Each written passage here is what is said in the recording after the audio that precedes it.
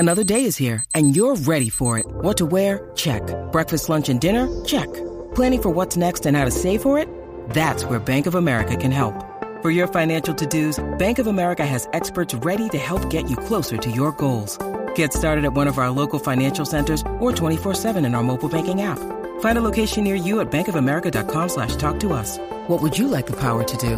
Mobile banking requires downloading the app and is only available for select devices. Message and data rates may apply. Bank of America N.A., member FDIC. Welcome to Money is Not Evil podcast, where you will learn about the good money can do for you. We all know knowledge is power, so learn now and then earn. Enjoy. Marketing. Today's book of the day, Market Like You Mean It. Engage customers, create brand believers, not Justin Bieber, and gain fans for everything you sell, by Al Lautenschlager. That is not an easy name. You know, I'll try to read a book a day, so I was finishing this up before I head to bed. And it's a pretty fascinating book. Whatever you want to do, you got to be good at marketing. Marketing is by far the least appreciated, although people do kind of get it, but they don't get how important marketing is. If you don't believe me, look at like shows like Shark Tank. Everybody's all about the idea. It's like the idea. I need to raise capital and this stuff. And I go into business completely backwards. I'm more like, when I have an idea, I try to have a simultaneous thought. Is this thing marketable? Because we call it CPA. For those of us who know about marketing, maybe a little more advanced, CPA is cost per acquisition of a customer. So you could have the greatest idea ever. You're like in a patent, a self-driving car.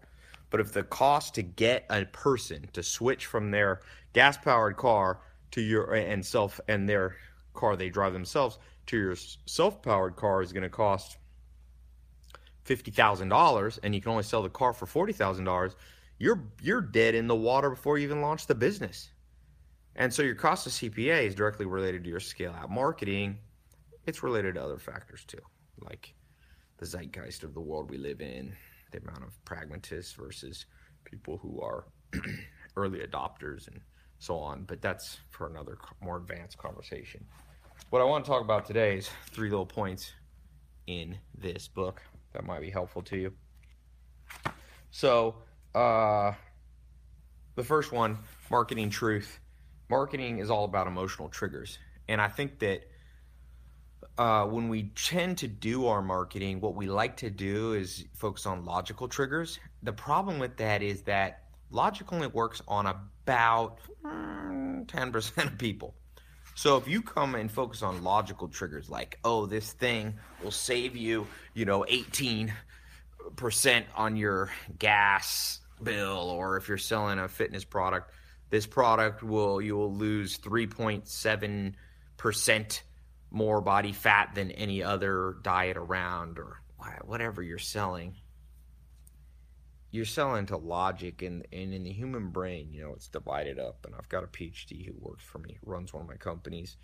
It's a molecular neuroscientist, Dr. Herman Garcia Fresco, and he says, you got the brain stem, and you got the medulla, and you have the pons, and you have the amygdala, and you have the cerebellum, and you have the median prefrontal cortex, MPFC, and all these parts of the brain, and not that much of it's logical. The part we use, the brain stem, the primitive brain, the pons, the medulla, cerebellum, and stuff like that, this part's just reacting, man.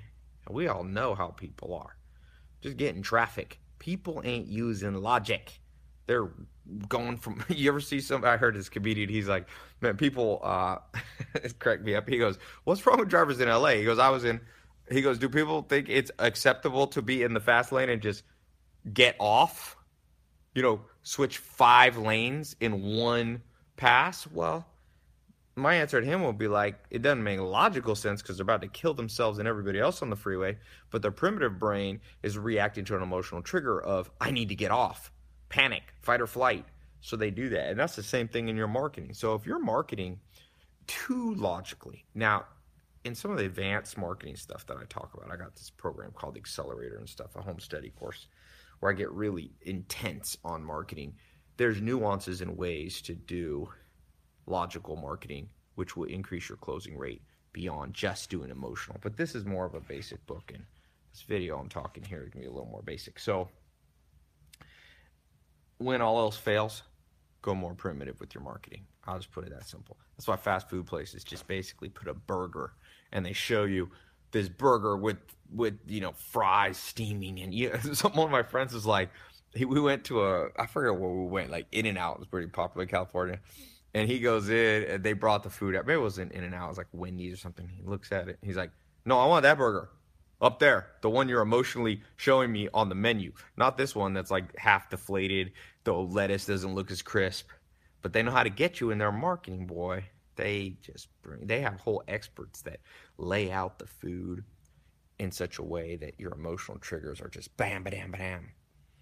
When it comes to real estate, they say, it's not about the specs on the house. It's not about this house is 3,444 square feet. They tell you to do stuff like stage the house, which means put furniture in it. Don't try to sell an empty house because the emotional triggers aren't there. People can't imagine, oh, that's where Johnny and Susie are going to sit, and that's where my room, and oh, my bed is going to look so nice. They can't do the logic and go, okay, logically I could fill this house up. They can't visualize that and forecast it. They need you as the quote-unquote marketer, the person selling the house, to hit those emotional triggers. So that's number one in this book. Number two. Where was my number two? Okay, marketing truth. It kind of divides this pages up into marketing truth. I thought this one was good. Taking big risks gets attention. Let's think about some people who took risks on the internet. Me.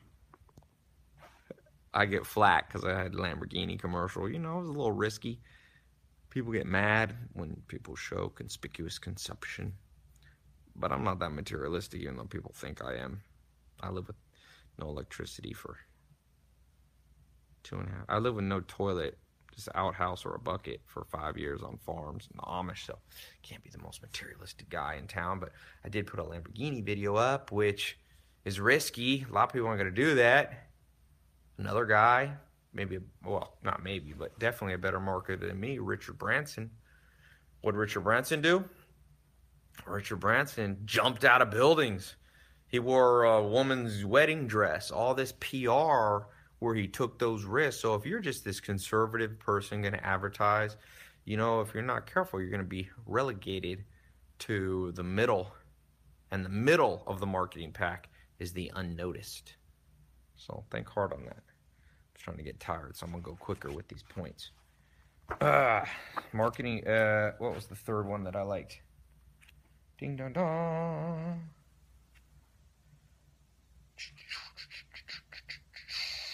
There's a lot of good ones in here. It's a good little book. I'll put a link here somewhere. If you buy the book from the link, I will make about 5 cents. Sometimes people are like, I know how that guy makes his money. He recommends books. And he puts Amazon affiliate links. The main reason I put Amazon affiliate links is because I can actually track then what books I recommend people like. It's not for the money. Can't buy a Lamborghini with 5 cent commissions from Amazon. But I will put a link. Or if you don't want me to make my 5 cents, just go to Amazon. I'm not trying to be a jerk, but sometimes people are ridiculous. Okay, marketing truth. Memory works in marketing, and you can help encourage it in your prospects so they recall your brand and your messaging. So you want to be memorable. And that can mean your domain name. That can be your logo. What I try to do, I'll tell you a little trick. I don't tell all my tricks, but I'll tell you a trick. You want to pick a name for your product or company that people will be like, I think I've heard of that company before. I've started multiple companies like that. That's how I know I got a memorable name, because you want, to go viral, people have to be out with their friends and be like, yo, there was this blankety blank product that I heard. You should check it out. And if it's too complicated, if it's, called onomatopoeia products or something, they're not going to be able to remember it when they're drinking some glasses of wine with their friend. But if the name's Nike or Dairy Queen, they're like DQ or whatever. And that's why brands are very intelligent these days in terms of how they position themselves. Just simple things, how many syllables there are, the consonants versus the vowels, how harsh it sounds. If you look at most of these brands that are out there, now there's a few exceptions to this, like Arnold Schwarzenegger, the actor, was told he'll never be popular because no one can pronounce his name, but it actually is a memorable name. Arnold Schwarzenegger. It's not that hard to say. And you say it once, you see one of his movies, you see, his action stuff, you see him killing people in whatever, Terminator, and you're like, I can remember Arnold Schwarzenegger. So it doesn't always have to be very simple, although simplicity does help. There are exceptions to the rule. So those are 3 little tips before I go to bed. Book of the day. Make sure you subscribe, because I'm telling you, should be charging for these videos. Sometimes people are like, why do you charge for your other stuff, Ty? 67-step accelerator. Because I'm like, I give a lot of shit away free. So whenever people hate on you in life and say, why aren't you doing more for me? Just ask them, well, why don't you do more for me? It's not like I wake up every day and there's stacks of free stuff from other people. So free video. Hopefully add some value to your life. I do these as diaries to myself. Warren Buffett says when you read a book, you should write a 1-page on what you read. I've always found I suck at diaries, so these video diaries force me to remember what I read, and so maybe they offer a little value for you too. I got some paid stuff, I got some free stuff. You can buy this book. I don't. It's kind of old school book, but it's pretty cool. This picture of Al Landsthinger in the back, the author, looks like it was taken in 1964. So, book been around a while. Nothing wrong with that. Old school can be good school. Old school can be good school, man. What year was this book written? Entrepreneur Press.